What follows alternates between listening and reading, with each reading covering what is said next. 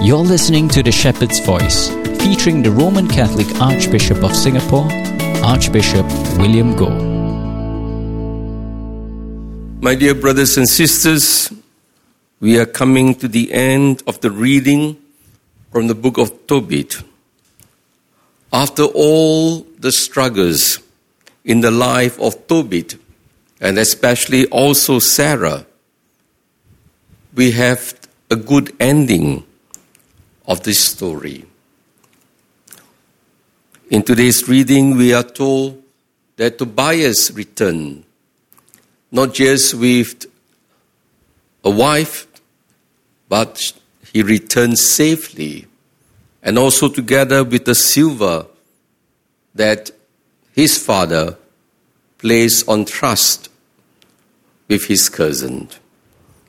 And so it was certainly a joyful event, and it was a reversal of fortunes in the life of Tobit and Sarah. No one could imagine that Tobit would receive back his sight, and no one could imagine that Sarah would be able to marry again. And so, my dear brothers and sisters, today the scripture readings, they are very helpful for us, especially when we think and often delimit the power of God at work in our lives. Very often, because of our lack of faith, of our lack of trust, we do not think that God can truly help us or can solve our problems, or the situation could be saved. Many of us, we tend to be like Tobit and Sarah. Earlier on, they were about to give up their life. They were tired of living because of the sufferings they have caused not just to themselves but to their loved ones. And so in today's gospel, Jesus was also helping those who opposed him to think out of the box, to go beyond their limited understanding of the Messiah that was to come. In today's gospel, we have Jesus asking the scribes and the Pharisees in return.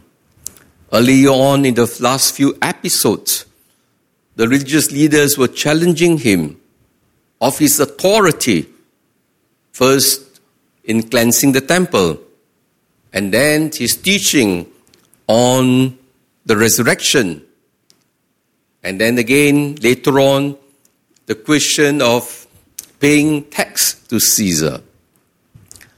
All these questions, the Lord answered them. And so it was now the turn of our Lord to put a question to them. And the question that he put to them was the identity of the Son of David.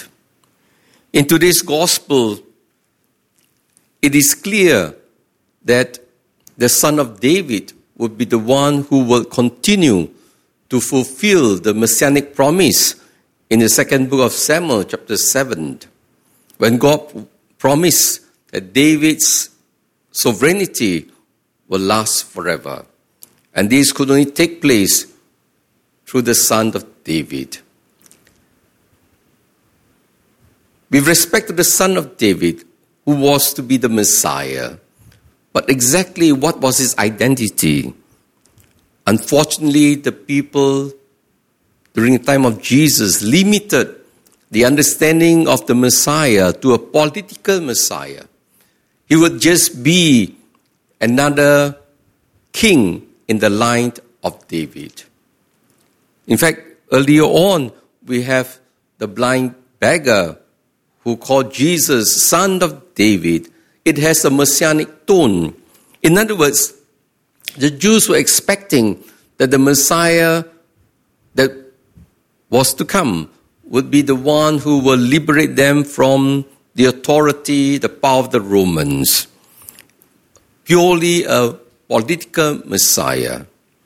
And so Jesus again wanted the people to extend, to think further exactly the identity of the Messiah.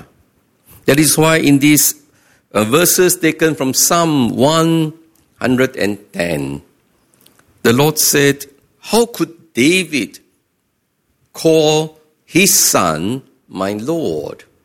Which implies therefore that his son is greater than him, which could not be the case unless the identity of the Messiah would be someone greater than David.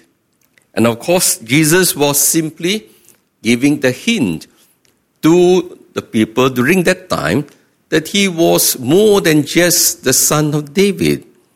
His messiahship is not just to liberate the people from the power of the Romans. His messiahship is to restore the kingdom of God to all nations without boundaries, regardless of race or language. And so Jesus' messiahship was universal.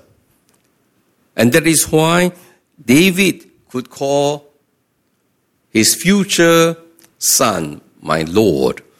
So Jesus was actually, again, today is a conclusion, because this whole chapter of chapter 12, and then is about the identity of Jesus. And Jesus spelled out his identity. He is the son of David, but he's the son of the eternal Father. He's the King of Kings. And not only that, he was also the high priest. Because in this Psalm 110, which is of course not found here, we are told that this Davidic Messiah, the king, he would also be a high priest in the order of Melchizedek, eternal high priest. So Jesus is not just king, but also priest. And that is why Jesus was able to establish his authority and because of his identity. And this is confirmed in the way he responded to the Jews, to the religious leaders who queried him over all those issues. And we are told he spoke wisely. He gave an orthodox answer to the question of the resurrection. He gave a beautiful answer to the question of the sovereignty of God over Caesar. My dear brothers and sisters, Jesus is certainly our Lord and King. But my dear brothers and sisters, the real challenge for us is how do we go beyond our narrow-mindedness to be able to accept Jesus in all his capacity. We are not much different from the religious leaders when they delimit the authority of Jesus or of the Messiah. Today we are called to be courageous. We are called to be like Tobit and Sarah, to learn to trust God.